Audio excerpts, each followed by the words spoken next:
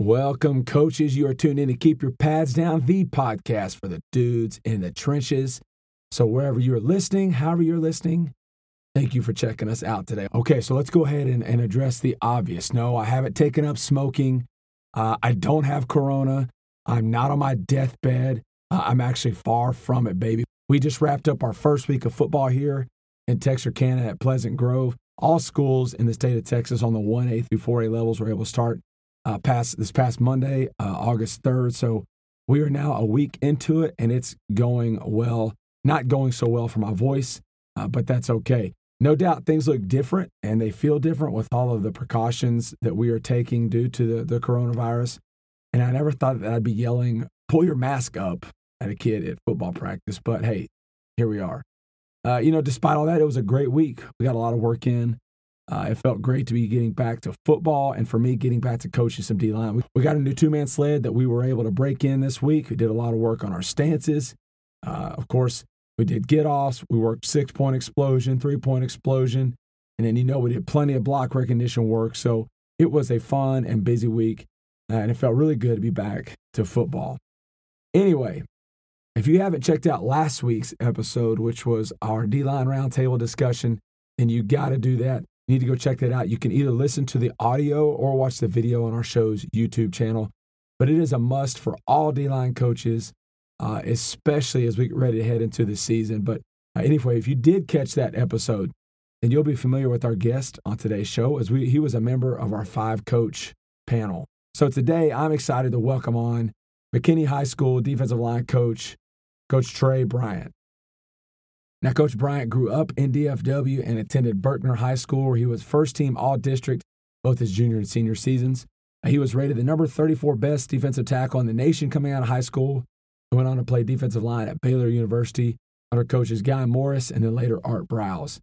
He was a 4-year letterman and a 3-year starter for the Bears before signing a free agent deal with the Falcons, where he spent a training camp before going on to play 2 seasons in the AFL with the Kansas City organization. Coach landed his first teaching and coaching job at Liberty Junior High in Richardson ISD, where he was the 8th grade defensive coordinator and 7th grade head boys basketball coach.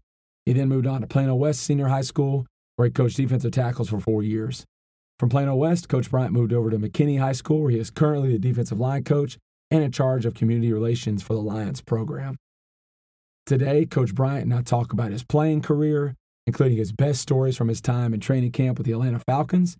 And then we get into his coaching progression for the defensive line, some of his favorite drills, how he plans his individual time, and the best things he's picked up from talking with coaches over this offseason.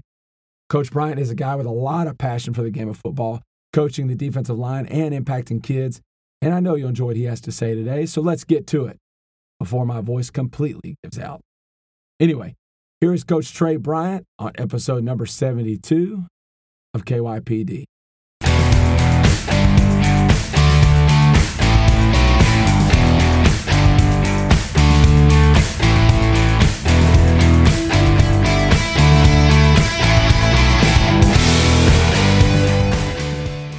Well, Coach Bryant, it is awesome to have you on here. We got acquainted with our D-line roundtable discussion, and I just knew that we had to get you on the podcast, so I'm glad we could get this done. Thanks for coming on and talking some football with us tonight.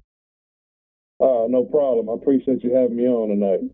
Well, Coach, you have a great background. You're a Dallas guy through and through. Went on to play some college ball in the Big 12 and for a time on the professional level, and now you're back in the DFW area coaching high school football. But let's back up and talk about just your background and your journey through the game of football up to this point. Yes, well, it started, I'm from another neighborhood called Hamilton Park. It's in North Dallas. Actually, one of the first black historic neighborhoods started in that North Dallas area, right there off of Forest Lane and 75. Grew up with a single mom. So almost cliche like everybody else's story. You almost hear I play football to get out the house, to take my aggression out on somebody else. Didn't think much of it. Wasn't at the time when you're in 3rd and 4th grade, you don't think nothing about going and playing in the NFL, at least not in my neighborhood. So my reason for playing football was just to take some aggression out, get out the house, and release some steam. And, it kind of took off from there, me just kind of being good and taking out there. Had coaches that pushed me and seen the potential in me that I didn't see. So started in elementary, had some neighborhood dads that took on that role for like father figures for us as well as coaches. And, ended up going to a middle school called Richardson Junior High. I had some other great coaches there, Coach Sellers and Coach Smith, that took me under their wing and pushed me. By the time I got to middle school, I kind of got the big head a little bit. So they kind of pushed me and brought me back down to earth a couple of times. And I was actually going to go to Lake Highlands. All my family, my mom, my dad, my cousins, aunties, uncles, everybody in my neighborhood really went to either Lake Highlands or Richardson High School. Nobody really went to Bergner. Well, Coach Lefford, my high school coach, was actually at Lake Highlands back when they had the Marcus Stiggers and all those guys. That when Lake Highlands was actually that boneyard and going deep into the playoffs. And my brother was a part of that back on that 93, 94, 95 team. And my brother found out that Coach Lefford was the head coach at Bergner, and it was like, he needs to go to Bergner because I know what kind of guy Coach Lefford is. And that's what kind of took me to Bergner. Was the first one in my family to go to Bergner, and it was a great experience. Got up there, played varsity for 3 years. Had an awesome D-line coach in Brett Sawyer, who eventually went on to be the head coach at Baytown Sterling, Sweeney, and now he's the defensive coordinator down there in Bernie. Still talk to him at least twice, 3 times a month. And like I said, I also played for Jim Lefford, who's still the coach at Bergner. We played for some other awesome coaches. So when I got there, we had a good team. Bergner had went to the playoffs in like 12, 13 years. My first year, my sophomore year, 2002, we went 6-4, but needed some help to get in and didn't get that help, so we didn't make the playoffs. But my junior year, we got that help from actually Allen beating Plano West, and we got in to secure that last spot and ended up playing Dallas Carter. And, of course, we lost that one. So the good thing that came out of that was that if you go back and watch Friday Night Lights, we got a couple clips in there. So when Carter played Bergner, and they used a couple of those clips for Friday Night Lights. So that's the only good that came out of that game. Yeah. So, but we broke that drought at Bergner. That was 2003. Hadn't been to the playoffs since like 1990. And so coming back my senior year, we kind of got lucky. We wasn't as talented, but we still had a good group. But we got lucky with the district they put us in. They put us in with all the Carrollton schools. And no disrespect to the Carrollton schools, but I think that 958 back in the day when you had all the Plano schools, the Allens and the Rockwalls, when they had Vincent Meek, and the Allens, of course, is Allen, and then you had Plano East that had Damon Carruthers, Wynell Seldon, Vasquez at quarterback. You had Plano West, who had the Ruber brothers, Jordan Pugh, Plano that had, of course, just Plano being Plano. So it was a tough district, but my senior year, we got put in there with all 3 Carrollton schools. We had Jesuit, and then that was the first time that all the Richardson schools were together. So that was a big thing, too, because Richardson High School and Richardson Pierce was coming up from 5A. So that year, we actually went district champs, co-district champs with Jesuit. And we finished, I think it was 7-3. We beat Skyline in the first round of the playoffs, and they had a pretty good team. They actually had a guy named Michael Morgan that went on to play at USC. And then we ended up losing to eventually the state champions, Tyler Lee, and that's when they had Siren Black that went on to play at LSU and had a good running back. Yeah. And those guys actually went on to win the state. The crazy thing about that is back then, you didn't think too much of, you want to go deep in the playoffs and things like that. But as Bergner High School, you don't just think kind of like, going to state and things like that. So I remember Coach Lefford telling us, like, whoever wins this game will go on and win state. And you kind of was just like, I know we can win, but dang, can we go win state? And sure enough, Tyler Lee goes on to win state that year. So It was crazy, but that was kind of my experience. And through all that, that was just my playing career. But I had moments in there where, like I said, I still got the big head, and I actually was a captain and coach. I took a visit and missed a Sunday, a Saturday morning practice, a Monday practice. It was a Friday practice. And everybody knows, if you're in Dallas, you can't miss that Friday practice. It don't matter if it's fair or not. You better be there. It's just like a Labor Day practice. Yeah. You're expected to be there. So, And you're talking about the Texas State Fair for those guys who don't know. Yes. Yeah. Oh, yes, the Texas State Fair. If you don't know about it, well, it's not open this year, of course, due to everything. But, man, that's the best thing. Even to this day, I look forward to going just to eat. Yeah. You know? Yep. So, I love taking my daughter. I think I'm more excited than her to go just because I get to go eat me a funnel cake, turkey legs, and all those other fried things they bring out every year. So I actually ended up missing the fair day practice, took a visit up there to BYU. And I remember Coach calling me Monday morning and was like, "Where you at?" I'm in Utah. And it was like, "Okay, see you when you get back." And I'm thinking, "Okay, cool." I got back and it was the worst thing ever. Got back and I had every coach mad at me. Got called out, got stripped of being a captain for that week, and actually had to sit out that week. And it was actually it was a shock to me, but it taught me something. Like my coach, Coach Leffert, is the best at. He don't care who you are. You gonna follow the same rules as everybody. You know, I take it back to previous year. I played with Aqib Talib, who's probably gonna be a future Hall of Famer. That actually second in the NFL history with return interceptions right now. He was on my team. He was a year older, and I remember him high step catching the interception against Rockwall and high stepping in the end zone. And Coach Leffert met him in the end zone and ripped him a new one. And he actually got suspended the next game for a half. So that happened to me the following year. I got suspended for a whole game, didn't play, wasn't a captain for that game. But it brought me back down to reality and just let me know, like, you're not bigger than, anybody. When it comes back to that saying where it says no I in team, So that was one of those situations. Started getting scholarships after my junior season, got up to about 30 scholarships. Go to my senior year. I actually lost my father probably the week 4. Passed away from a brain aneurysm. So, that's kind of my decision. If you fast forward to why I chose Baylor, one of my last conversations with my father was just like, if you go to Baylor, it'll be easy for us to commute down there. And that was one of the last things I remember him saying, because it came down to Baylor, U of H, Mississippi State, Arizona, and BYU is where I took all my 5 visits. So Baylor, Big 12, close to home, single mom, had a little brother.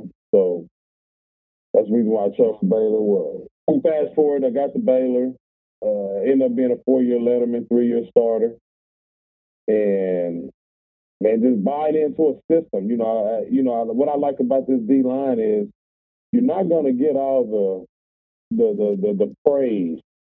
None of those fans in the stands are saying, "Wow," unless you're just jumping off the charts. But 9 times out of 10, a mom, an uncle, or grandpa up there, if they don't really know much about football, they're not looking at the D line. Who are they looking at? They're looking at the running back, the quarterback, or the receiver.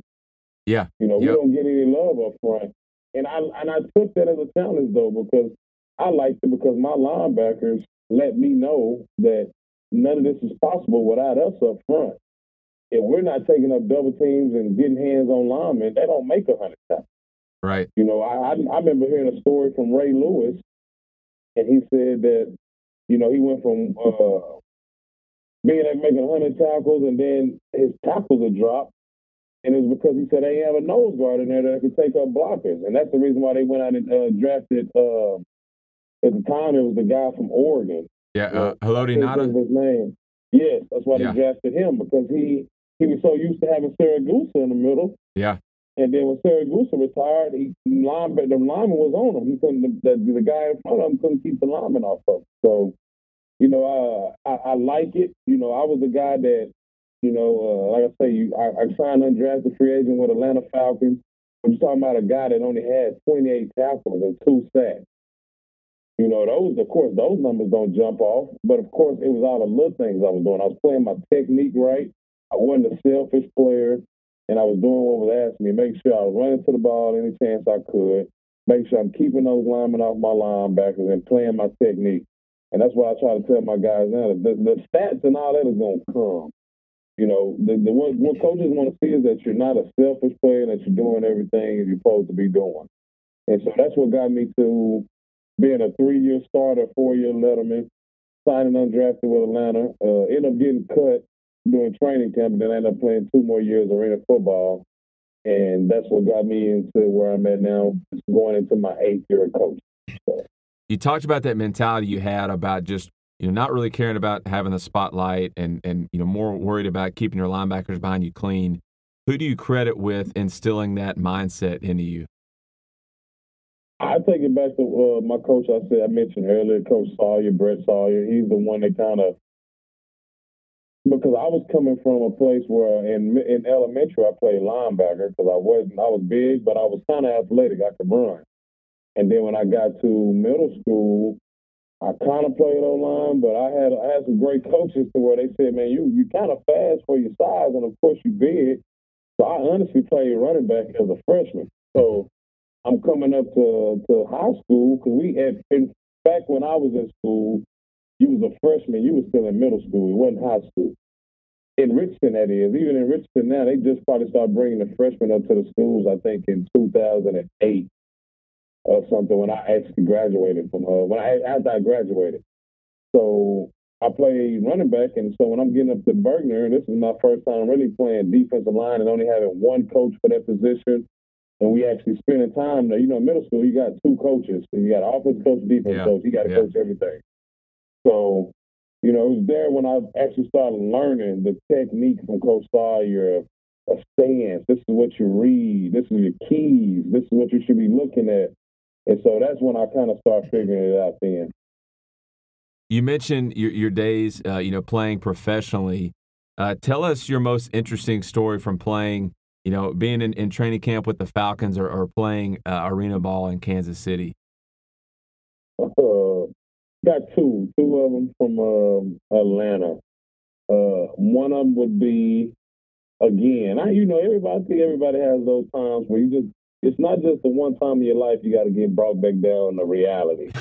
You have them. So yeah, I told you I had one in middle school, had it in high school, and I kind of had it in college a little bit, but I had it again. And when I made it in the NFL, even though I signed undrafted, it's like not too many people get that shot. Like, I was only one of 5 of us two guys got drafted, and then 4 of us signed undrafted coming out of Baylor, out of 20-some seniors. So.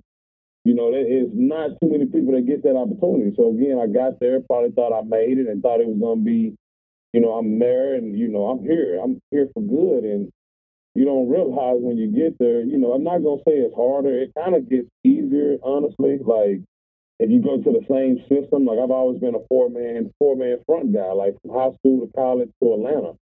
So it kind of wasn't different. And then you just link those plays. Well, okay, this is kind of what we called it at Baylor. So it's the same thing. So the plays and things wasn't different, but you start realizing like it's a lot faster. Just like going from high school to college, going from college to the NFL, it's a lot faster. So I told a story not too long ago to some of my other coaches that, man, it wasn't until I went against a practice squad guard. It wasn't big at all. I played against much bigger.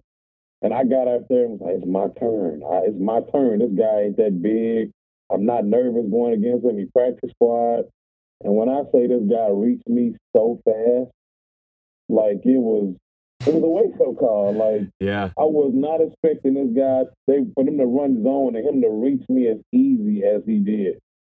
That's when I knew, okay, this is a different ball game up here. So that's one of my funny stories. Another story is when I realized that you're around guys that got money. It was in a cafeteria, you get to eat for free, you got chefs. And it was the year of 2009, so this is the Lakers and the Clippers playing. The Lakers and the Celtics playing in the finals. And I heard some of the star players on defense, one of the star players on defense, one of the star players on offense. And I heard them talking about, man, I got the Lakers, I got the Celtics. And it was like, well, bet 10. And they was, okay, we'll bet 10. I'm thinking, man, $10, I'll jump in on that. And then so they shook on it and said, so we agreed to 10,000, right? I said, whoa. That's when I knew I was in a different tax bracket as those guys too. So it's like, man, it's a different ball game when you come from college and you just bet, man, I bet you $10 you can't make that to where they betting $10,000 on a series. Yeah. So that's probably 2 of my stories that I tell most often to people when I tell them about me making it to the NFL. So was coaching something that was always on your radar, and you're just, once the football stuff kind of ran its course, you knew that's what you wanted to do, or how did that work out? It kind of came with, I'm an active guy, and it was just like playing football for so long, having that freedom, that ability to move around. I'll be honest, my mom, we didn't have just the greatest amount of money, but my mom made it to where she didn't want me to have a job in high school. She wanted me to focus on grades, and she was like, "Well, what I got to do to get money and get food around, but do it. But I don't want you having to work." So I'll be honest, I'm not gonna say I was spoiled because we still live tonight. I still had some nights where I had to eat cereal for dinner, but my mom was just a go-getter. So I say that to say I wasn't used to working. Like, you talking about getting out of NFL camp, getting cut, and you like, dude, I've never had a job in my life, so what do I want to do? And it go back to the quote, like I told Peter and Coach Noonan and all you guys when we was on our Zoom call last week. It was just like, man, I got all this knowledge I've gained from elementary to middle school to high school to college, and being able to go to the NFL. Why bottle all this up to say, yeah, I got a degree, and go sit behind a desk? To me, it ain't about money. I just want to be comfortable. As long as I can live in the house I want to live in and drive the car I want to, my wife is happy, my kids are happy. It ain't about the money. If I wanted to right now, I could go get me a six-figure job right now, just because of the guys I play football with and play for, and they know me. I mean, I know they can. I mean, these guys are making money now in oil fields and everything. And I know I can go work for them, but that's not my passion. My passion is, if I got all this knowledge of football, I would be selfish to keep it and not pass it along to this next generation. So when I got cut, came back and did a little odds and ends job. I actually worked security. Me and my wife laugh about it to this day. Like, man, I went from a D1 football player NFL to working security. And we just laugh about it now because we just sit back and we look at our house now out here in Allen and the cars we're driving and what we're doing. It's like, man, whoever would have thought we would have both been here? We talking about at one point, we know coaches' salaries is not that much. I was the breadwinner in my family. Yeah. My wife made less than me, and you talking about now, my money that I make compared to what she make, I pay for the groceries around. So we laugh about that, but that's what it was. It was one of those situations where it was just, when I realized that I'm hanging up the cleat, what do I want to do? And I want to coach. I want to coach. I want to teach. It ain't all about even football players. I want to be that teacher that I really never have. I want to be that teacher to tell that student that's not an athlete, you still gonna be something. I want to be that teacher that I can touch one, I did my job. So I would say it was when I got done hanging up the cleats and I realized I still love this game. And there's no way I can go put on a suit and tie and sit behind a desk all day and keep all this knowledge to myself. I got to give it out to somebody. Well, and I'm sure you provide a unique perspective to the kids you're coaching because you grew up right there where they are. Right there where you are. You went through that. You were recruited by a big time school. You went on, so you've seen all sides of that. So I'm sure that it's easier to relate to those kids because of your experience. Yes, it is. I see a lot of kids that I have a couple kids that single parent households living with the mom, and I think that I had a couple of those players or teammates I played with, but we still didn't have nobody just being able to. And it's nothing wrong with it, no disrespect to none of the coaches I had at Bergner, but I don't think any of those coaches could relate to that. Right. I don't think I sit here and I love the heck out of Coach Leffert. I love the heck out of Coach Sawyer, but they had both parents around. Yeah. Like, they grew up with both parents in the household, so they couldn't relate. I mean, they was heck of a coaches, heck of men. I look at them with the utmost respect, but they couldn't relate to me in that sense.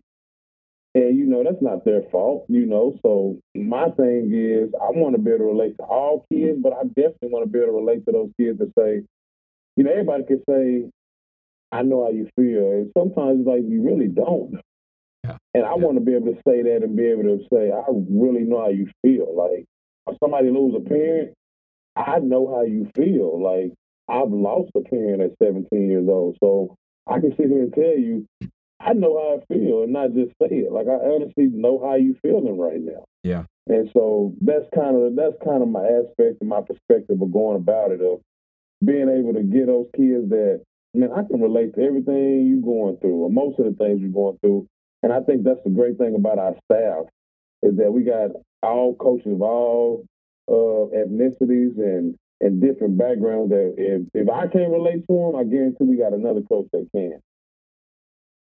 Yeah, that's a great thing to be able to have that background and go on experience the success that you've experienced. I'm sure that's huge for just talking to your kids and being able to relate to them and being able to coach them. Let's talk about coaching defensive line specifically. Talk to us about your coaching progression for your defensive line, and I guess to be more specific, really talking about run game stuff. We can talk about pass rush later, but just your day one stuff. You guys, you're on the 6A level. You're going to be starting here in about a month. So when you roll out with your guys, what's that progression look like for your defensive line? The first thing we got to start with is a stance. No stance, and everything else is pointless. So I want to make sure everything with that stance is perfect. And I'm talking about we get to the point where I know my guys get mad if I see them in the stance and I see your toe inch inside or outside. I'm gonna say straighten them feet up, straighten your left foot, straighten your right foot. But we got everything pointed straight ahead. Our knees are not cocked in, and we got hips are aligned, hips are on the same level, and we got our hips up a little bit, but not all the way up. We got that knee bend, that offhand is ready to strike something, and that's the first thing I'm teaching. And from there, now we go progression of we go from stance to takeoff to hand place. And in between that, you got to throw in. By the time I do that, now I can start giving them the tricks and trades of the game of what to read. So, I went from, I used to be a guy that you got to read play through, read the shoulder. And that's when I was early in my coaching. It was like, how you going to read through the shoulder? So now you're telling that guy to pop straight up out of his hand. Right. Yep. He can't see that shoulder when he's in a stand. So now we go to a progression where I'm telling them guys to read that ankle to knee. When I'm in my stand, I'm reading ankle to knee to hand. When he put his hand on that ground, if I see those knuckles breaking, he's coming right at me more than likely. If I see those fingernails barely touching the ground, more than likely he's passing or he's pulling. So I tell those guys to read that hand, and now we're reading. And when the ball is snapped, now we're reading that ankle to knee. Because of course, when I walk and when I run, where I got to go, I got to use my legs. And so now that ankle or knee is going to come at me. It's going to go either lateral or it's going to go back. And then when I get out of my stance and I know where the ankle or knee is going, now I can play through the shoulder. And we're attacking half a man. How have you've already mentioned it? How have you over the years, tweaked that and polished that progression up over the years? I think it was just realizing them kids. The kids is you got to think that every kid is not going to be that athlete that you expect or that D1 guy. They might be a starter for you, but that don't mean they're just going to be the best athlete, the smartest athlete on the field. So whatever you tell them, that's what they're going to do, and that's all they know. So, like I said, when I'm telling these guys to play through the shoulder, and okay, I'm playing through the shoulder, but you're not telling me what to read. So they're just like, okay, say play through the shoulder. So that means when I get out of my stance, I got to play through the shoulder. Well, now to me, I'm telling them guys to pop straight up out the stance, and I realize, why are we playing so high? We're playing so high. And then it started making sense when you tell them guys to play through the shoulder. So, of course, they thinking, okay, I got to play through the shoulder. So as soon as I get out the stands, I got to hurry up and get up so I can see that shoulder. Yeah. And it just made sense. So it was like, man, I got to change this progression. And it all just comes back to, it ain't me. I feel everything we done got is either something we've been asked to do or we've talked to somebody about it. Yep. And I got good people between my D-line coach, like I said, from Bergner, Coach Brett Sawyer, and I get a lot of my drills from my D-line coach from Baylor, Chris Acuff, he was actually the D-line coach for the Arizona Cardinals the last 2 years, and now he's coming into his first year at Syracuse. He gives me drill tape. I actually made a drill tape for him, and now I got it and use it and show my kids.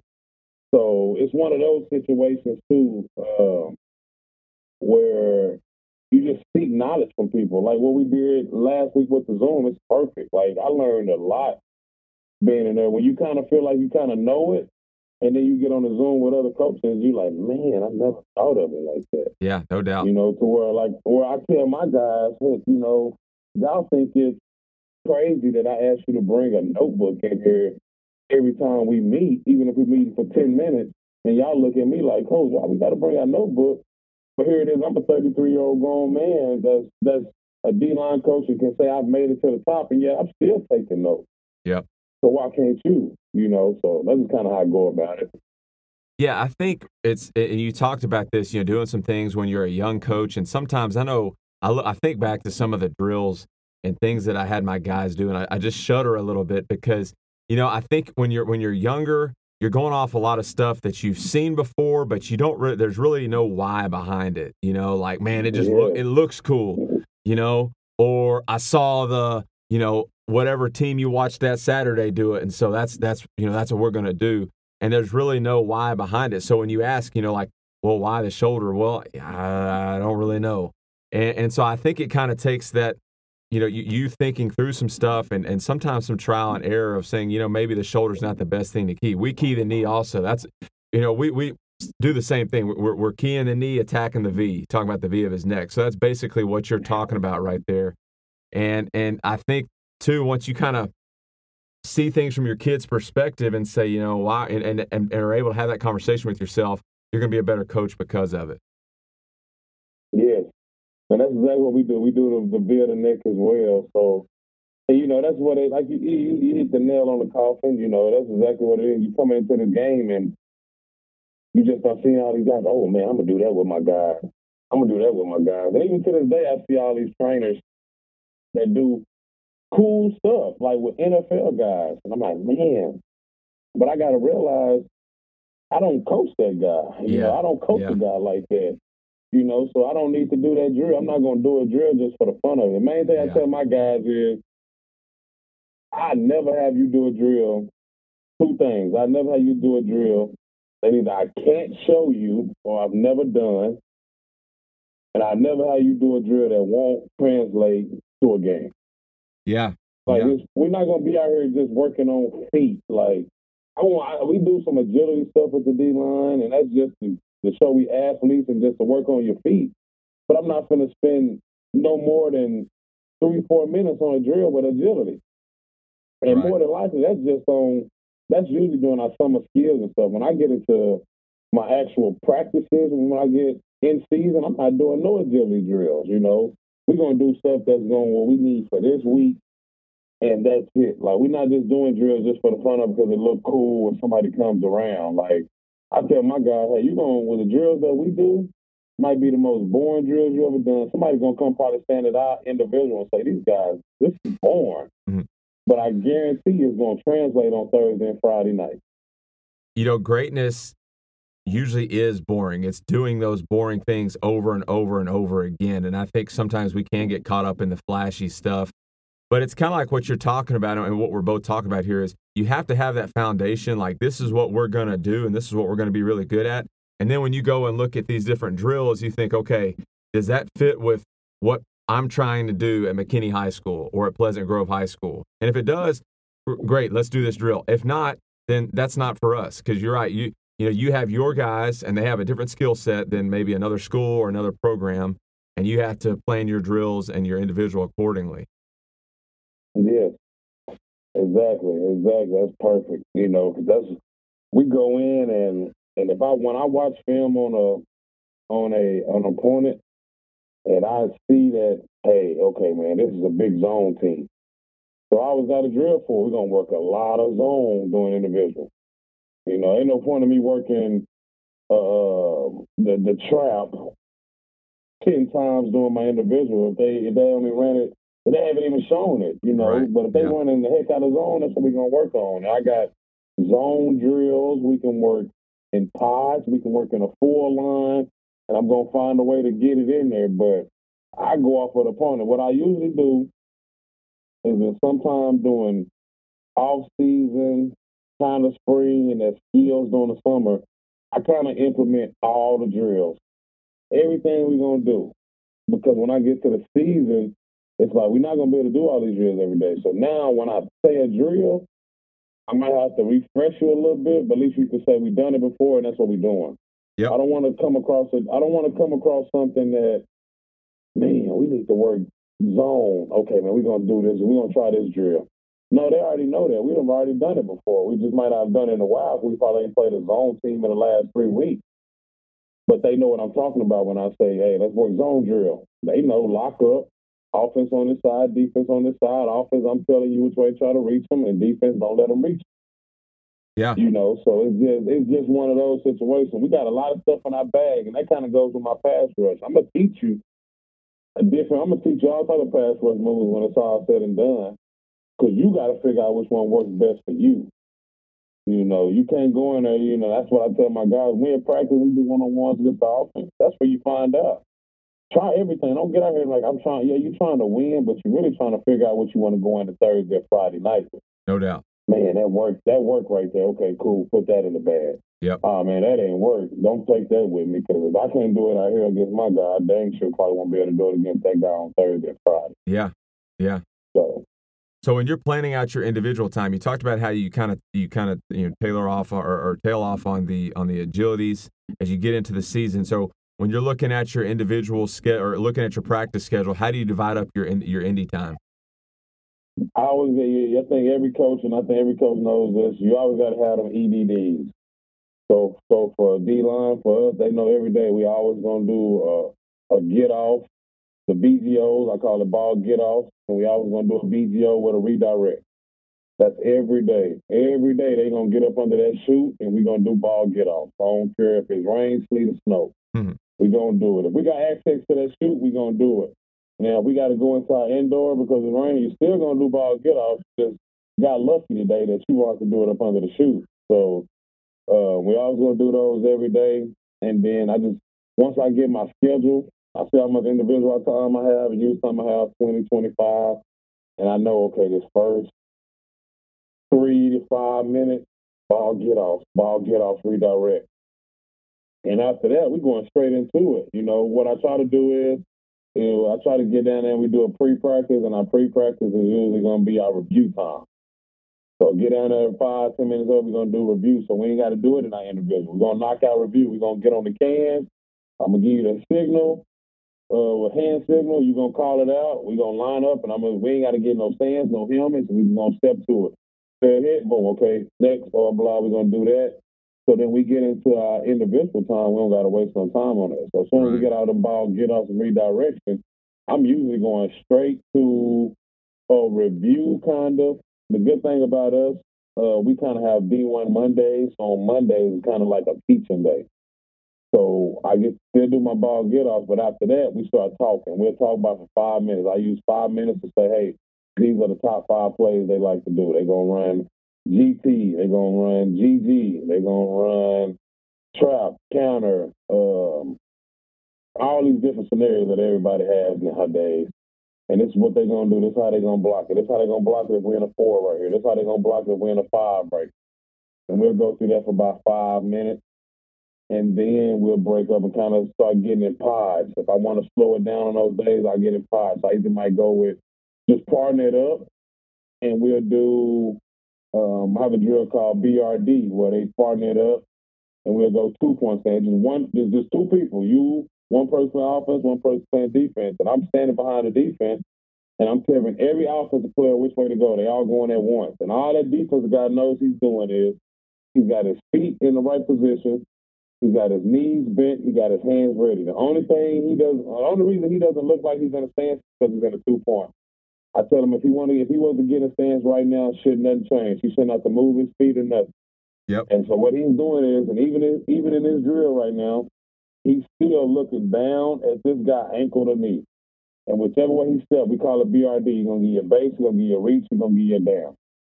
And that's all we're doing. We just step into it, 2 or 3 steps. So if I'm in a left shade, I got my right foot back, and I tell that lineman to try to reach you, I see my first step is my attack step, my second step is my redirection step. And we still play half a man. Then we hear him get back to the line, reload. I give him a down block. Okay, I see you get hands on that guy's chest plate, you squeeze him, eyes inside. Okay, come back, I'm going to give you a base block. I see you come off, hands above your eyes, lock your arms out, you playing half a man, taking that guy backwards. We did 3. Next shade, go to the right shade, left hand, left foot back. And that's our progression. We do that. And then we start getting into maybe we go 2-on-1 now. So now I got I've got a 4 technique, got my DN playing a 4 technique, and he's going against the guard and tackle. Or I might have got my DN in a 5 technique, and I put a tight end or a little off spot right there in the tackle, and we work block schemes. I got my nose guards, and it's looking like they're going against the center and the guards. And I just give them all different scenarios. That's on a Monday. So then when I get to Tuesday and we got 4 pads on, now I throw that thing all in there together and we go a 4 line with it. And then after we get done with that, we usually go to 5-on-5 with the front 7, and then we go to lost the head, got a brain fart, but we end up going something form rec. That's what it is. Form rec with the whole defense. And then we go a break, and then we come back and do inside run and things like that. More than likely, but that's what I said. Like my individual is born. When I explain it to you, you like, man, it's the only thing you really doing is ball get offs and block recognition. That's all we doing.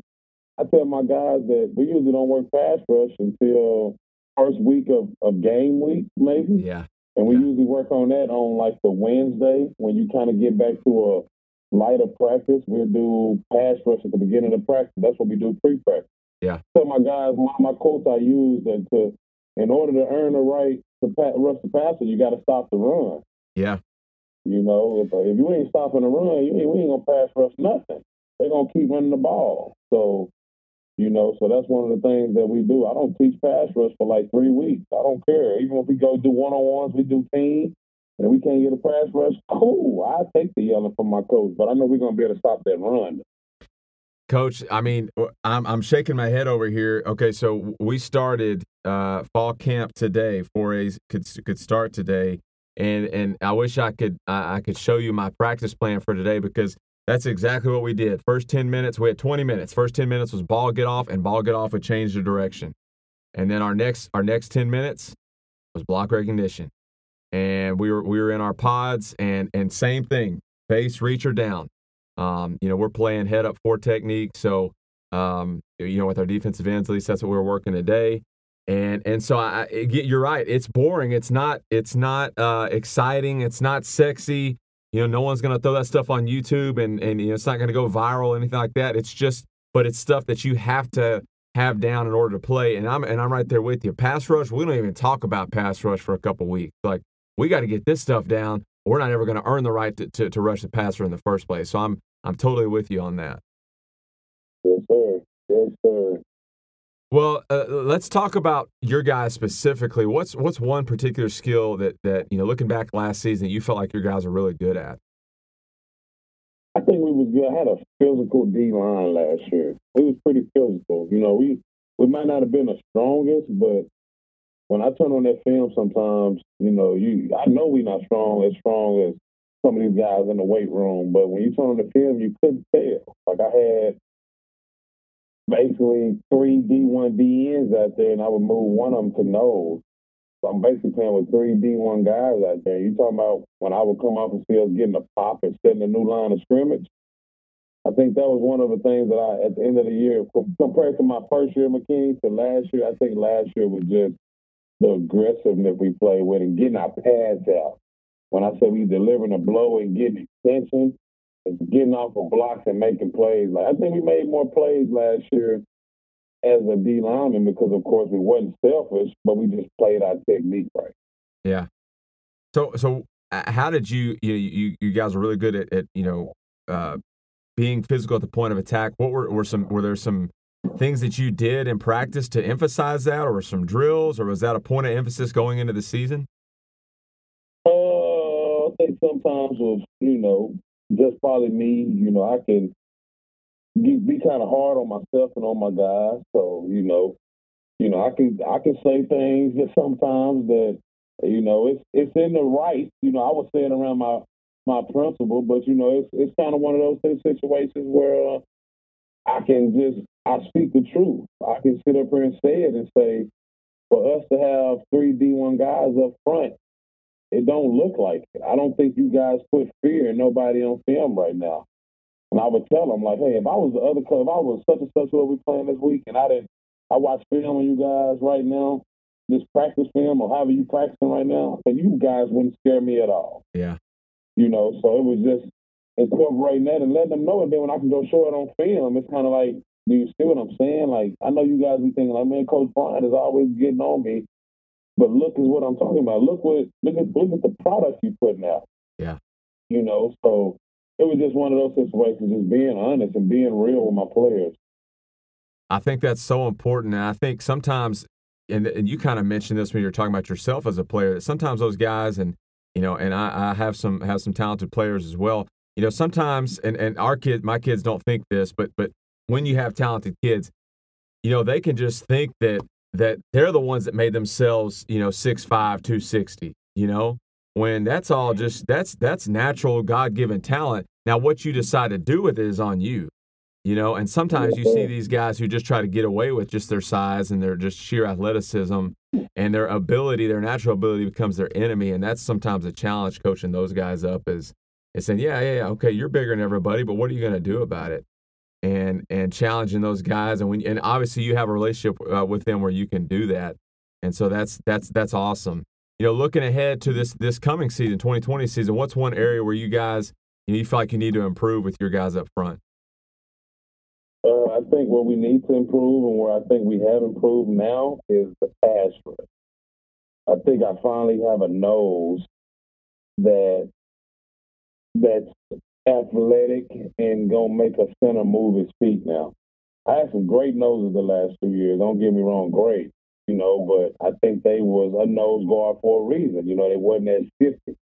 And now I've kind of took a D in, and he's put on a little weight. Now I can move him in the inside because I know he can hold his own on a double team. But I also know he's an athlete that's gonna make that center move his feet. And I got 2 athletic guys on the outside as well. So I think that was one thing we needed to improve on from last year, is being able to say, I don't care if it's 3-on-5 or 3-on-6. If we only rushing 3, and of course they got their 5 linemen, maybe plus a running back stepping up and blocking, I think we're athletic enough to go make moves. So that's kind of something I've been focusing on this summer, is doing like a 2-man pass rush type thing. Okay, I beat this guy.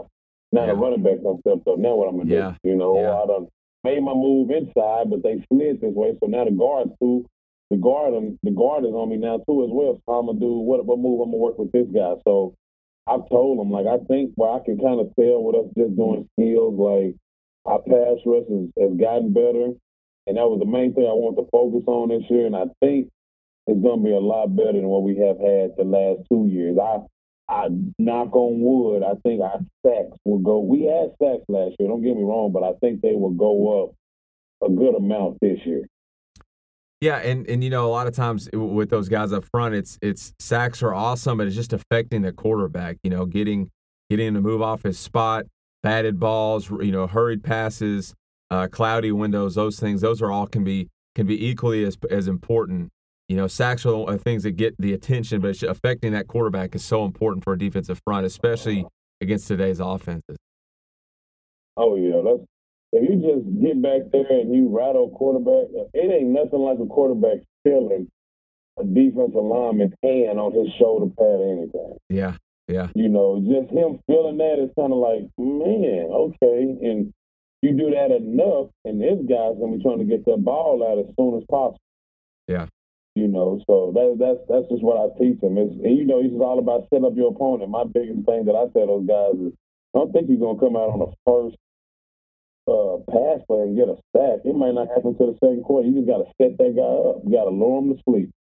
lull him to sleep to where he going over to that sideline. And I called it. Like I said, I guarantee they're going to go on that sideline. I said, oh, coach, he doing the same move. He doing the same move.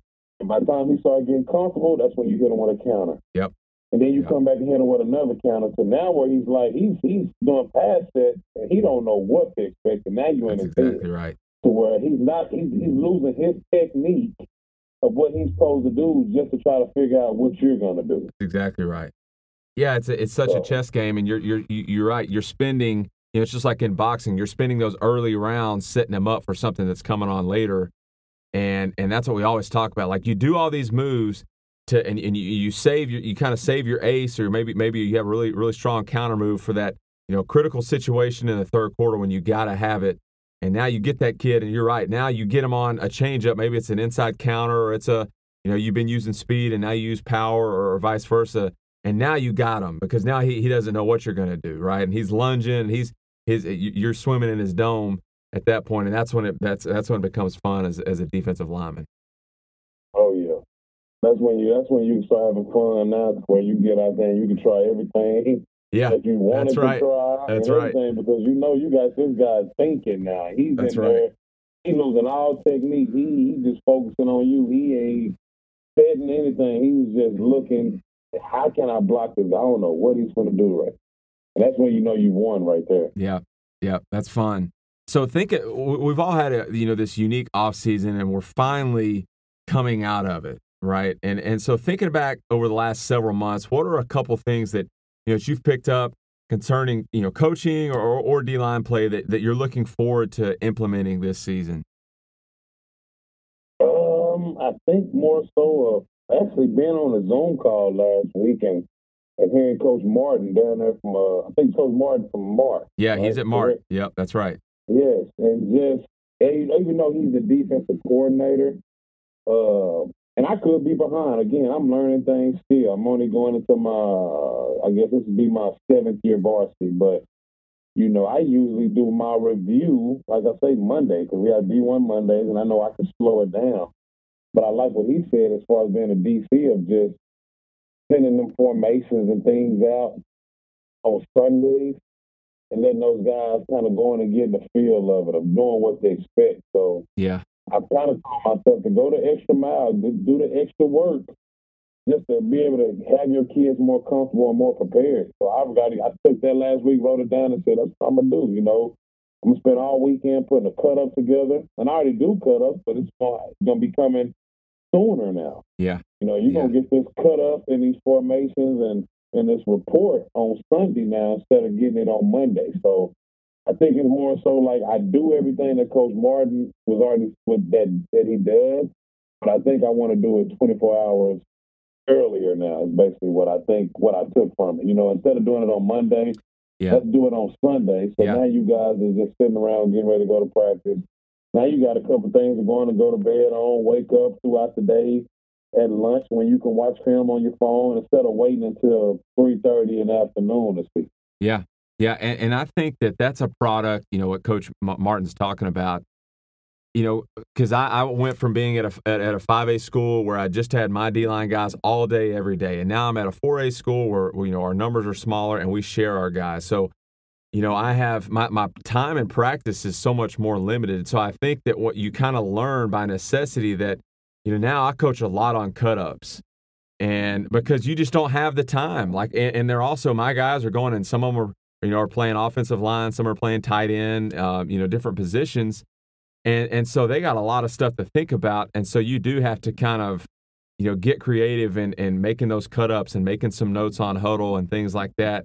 And that's sort of a product of coaching at a smaller school. And you just kind of learn that you have to do that kind of stuff by necessity because you just don't have the time that you have, that coaches at bigger schools have with their kids. Yeah, it is. Exactly. And it's crazy because you say that. And I look at you guys and I know, like, man, you guys got less time than me, and I'm sitting over here complaining about having 25 to 30 minutes and still thinking it's not enough time. Yeah. We all want more Indy, and that's one of the biggest struggles here is just being at a smaller school is not having that time. And so, but you can't complain. I mean, I hate saying this phrase because I think it's so, but it is what it is. So you just have to figure it out, and that's one of the things that you can do, at least that I found, is you coach a lot on cut-ups, and when you get your kids to, where they're used to watching that and they're used to seeing that, and it's not, it's like 5 or 6 plays with some notes on it. Hey, check this, and then when you come out to practice, they've seen it, and a lot of times I put in a question there like, hey, what's the answer to this, or what's this going on, and then they text me, and I'll say, text me the answer, so I know they're watching it, and I know they're not just breezing through it. And then we get out to practice like, hey, did you see that play? All right, let's fix this. And we can just move on, and they've already seen it, and we can kind of move on with our practice. Yes, totally agree. So just curious, coming out of, being in DFW and being really familiar with the brand of football played there, what schemes do you guys commonly see in your district, and how are you, how do you guys defend those with your front? Obviously, not asking you to give up all your secrets here, but just some common ways that you are coaching your guys up to defend those schemes that you're seeing out of offenses in your district. We usually just see a lot of that, that GG, of course, zone. We're starting to get a lot of pistol teams. So, you just coaching up to what I tell those guys, the main thing I tell my guys right now is that if there's no scheme really that says don't block one of the D linemen, so the biggest thing we kind of see is that them zone read, zone keep. So now you might be leaving that end alone, or you just trapping them, or you're influencing them really. So that's the biggest thing I feel like we have to be better at is our influence, and when they try to trap us. So mainly when we're at that 4 and 5, and you get that we're at 4 second, you get that tackle that just screams off the ball, running straight to the outside backer, and we know we got to get hands on that guy, and we chasing them, and now they just running us out the place. We got to get our eyes back inside. Yeah. So we kind of do that. Yeah. See it. We do that. Feel it and see it. So, I'm feeling them, but I'm seeing it too. So they know if I'm in a 5, there's no reason my eyes still shouldn't be in the inside, because if some leave, some come. That's right. Do you guys get a lot of formations out there? I mean, that's something we deal with a lot over here in East Texas. There's a ton of personnel groupings, a ton of formations, and it's a big time headache. Game planning for that kind of stuff. Is that something you guys see a lot over there? Not so much, but I will say with Ben Guy in the district now, it's probably going to be a little different. I was in a district with Ben Guy a couple of years ago, and them guys would have 80 formations, and I was with a defensive coordinator that wanted to write down every formation. Yeah. Because here we kind of just take the, whether it's top 5, top 6, top 7 formations, top runs, top passes, or whatever, and we go with it. And so, but other than that, outside of those guys, we don't really see too much of different. A lot of formations. I think next to that you probably have Plano, but Plano is going to try to beat you on the ground, but they might line up in double tight. They might line up in 10, 11, 12, but at the end of the day, they still going to run the ball out of all those. So you kind of know what to expect. Like, yeah, you got all these different formations, but we know what your bread and butter is. You're still going to be probably 70-30 with 70% run, 30% pass. Yeah. I'm just curious, growing up in DFW and playing big school football there, and now coming back and coaching it, you're at McKinney now, you've been at Plano West. In your opinion, just over the years, how has football in the Metroplex changed? I think it's just so much more in a good way, kind of like, the young generation is working on their game a lot more. You got a lot of trainers out here nowadays. I can say when I was growing up, I wasn't looking for a personal trainer. I was looking to have fun outside of football. Like, I will say, we didn't have too much of video games back then like it is now. I wasn't looking forward to a PS5 coming out like they are now. We was more so looking at what can we ride these bikes to, or what we going to go play some tackle football or basketball at. But I will say it wasn't too much of hey, I got to go work out with my trainer, so I'll be back later. Like, it wasn't too many trainers then. But I think now, this new generation, these guys is out here with these trainers, working on their games and, doing things like that. I know a defensive line guy, but I sit here and say, and I might get some flack for it, but I'm not one of those coaches that's against the trainers and the 7-on-7 teams. You know, the kids out there being active, you know, it's a lot of other things he could be doing in worse ways. So, yeah. If I got a kid that want to go train, that's going to keep him busy and out of trouble for 2 or 3 hours, cool. If I got a kid that's probably playing on a 7-on-7 team or playing his AAU basketball, that's a second sport to him, but I know he's with a coach and got his eyes on him for 3 straight days instead of him being back there getting into trouble, I'm all for it. Yeah. So I think that's the different thing nowadays that you have is that, you know, like this new generation, you got to put some extra work in. Like, back when I was coming through, we weren't putting that extra work in. I mean, if you did it, it was because you wanted to have fun. So for me, if I was putting extra work in, I might be out here playing football, but I'm not doing no D-line stuff. I'm out here running routes now. Yeah. You know, I'm trying to catch football now. Yeah. Compared to now, these guys is going and meeting with trainers. They going to 7-on-7 tournaments. They playing second sports and going in AAU or baseball. So back then, you wasn't doing that. It was, I ain't at Summer Strength Conditioning. We at somebody's house doing something or going to the mall or something like that. Yeah. I think the stuff with the trainers and you know, the 7-on-7 stuff, I think as long as that is seen by that trainer and the kid as this is a way to supplement what I'm doing with my coaches in the regular season or my high school team, you know, that my high school team takes precedence over what I'm doing with the trainer or with this team. Like the stuff outside of school is meant to supplement what's going on within the high school. Then I think that then you're in good shape. But it's when that stuff, you know, outside of the school takes precedence over what happens inside the school, is when it makes us coaches angry, right? You know, when you kill the kids' legs in the weight room one day in the off season, they go see their trainer and they're killing their legs again, and they're coming back. They're not recovering, and they're, you know, then you have some injuries and things going on. I think that's what kind of makes us a little bit nervous. And most of the time, those guys are doing a good job of making sure they're supplementing what the coaches are doing, you know, within their program. Yes, agreed. All right, well, we're going to move into our rapid fire questions, and here they're not really questions. I'm giving you 2 sets of words, and you're going to pick your preference and kind of just off the top of your head, not a whole lot of thinking behind it. And, you know, I'm going to start throwing these words here at you. Some have to do with defensive line play, some of them not so much. But here we go. We're going to jump right in. So you ready to do this, Coach?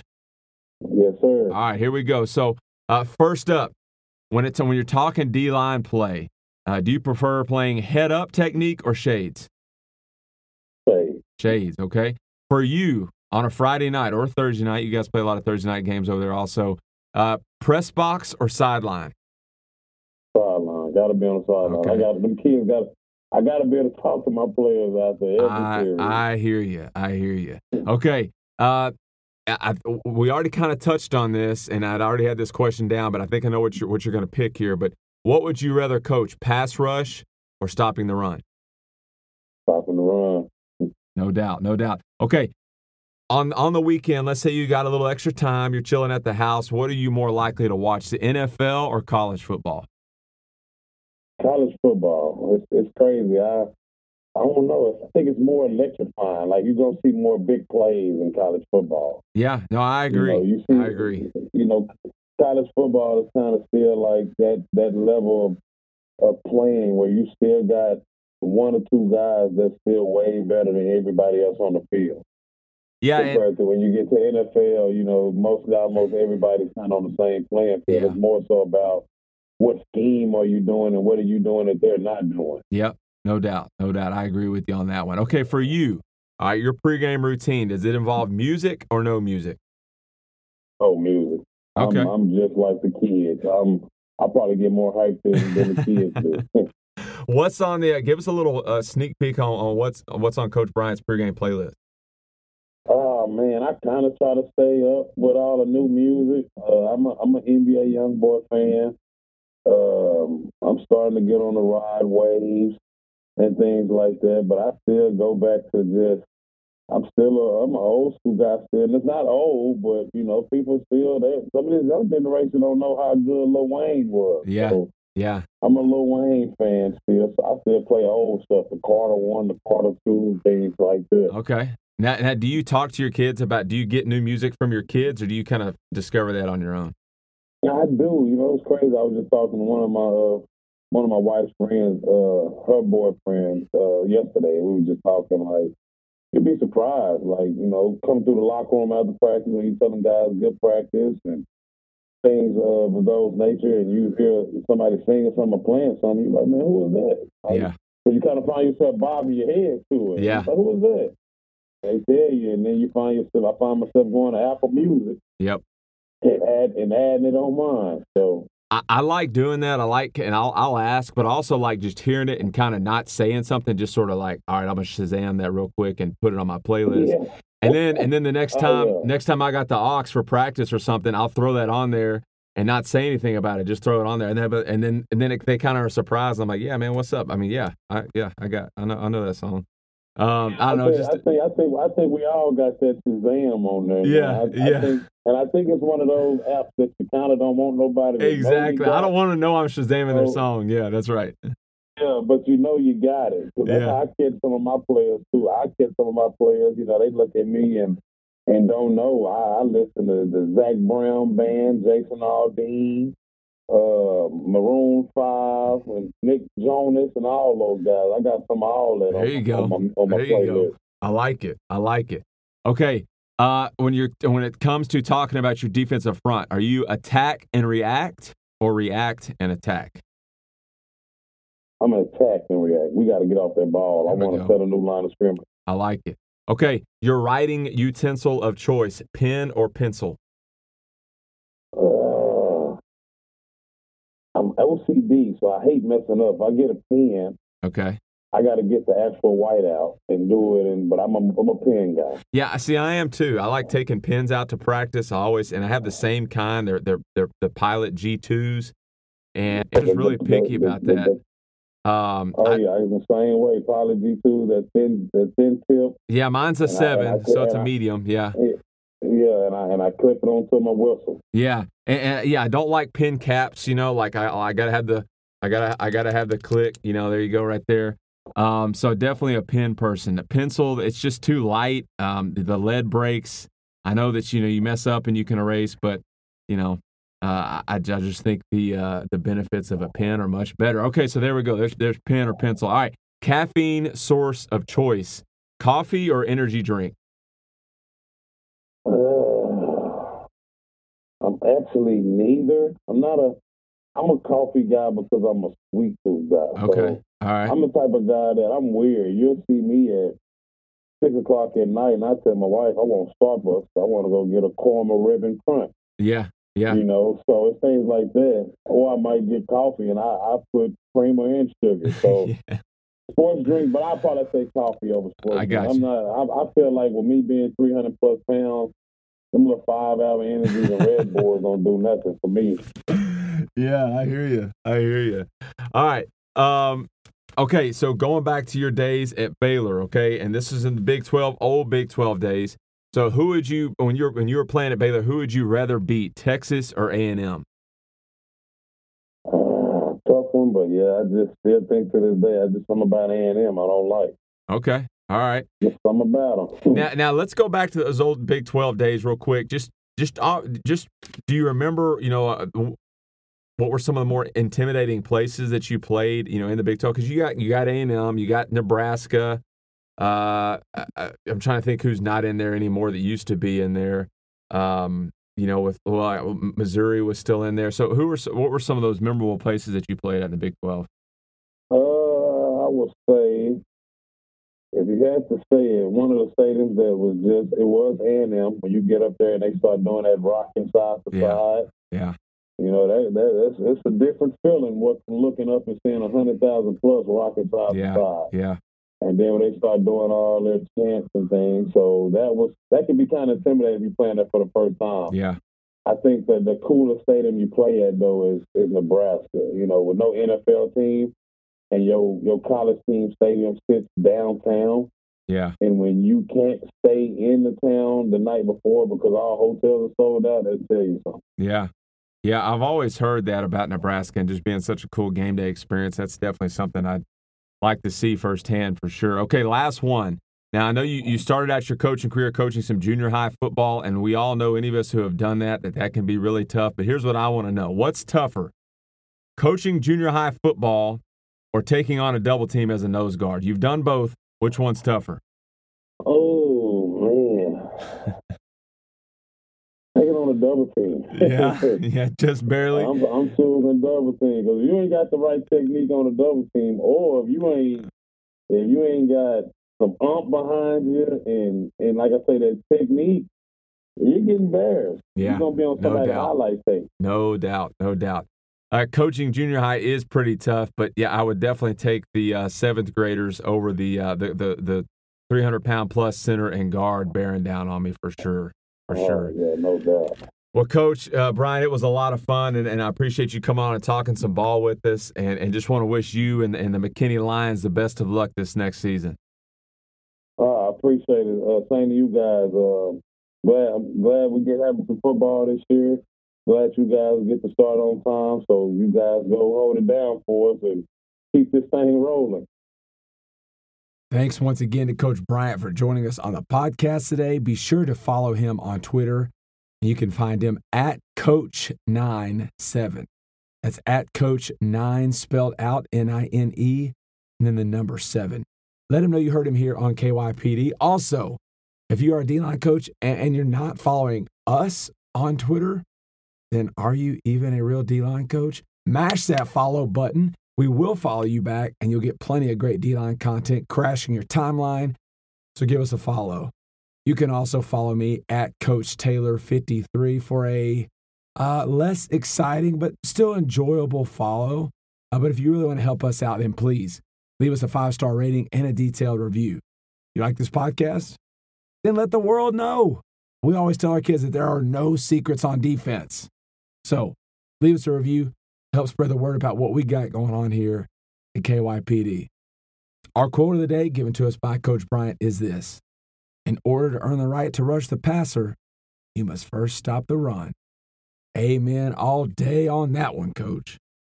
And that will do it for us today. Be sure to join us next week for episode number 73, where we bring on a retired college D-line coach who logged over 40 years in the coaching profession, and he made some stops in some big-time programs. So it's going to be an outstanding episode chock full of a ton of great stuff for you guys. And hopefully by then I won't sound like a bullfrog choking on a bagel. So subscribe now and be sure to join us next week. Until then, if you want to have high school football, keep your mask up, but keep your pads down.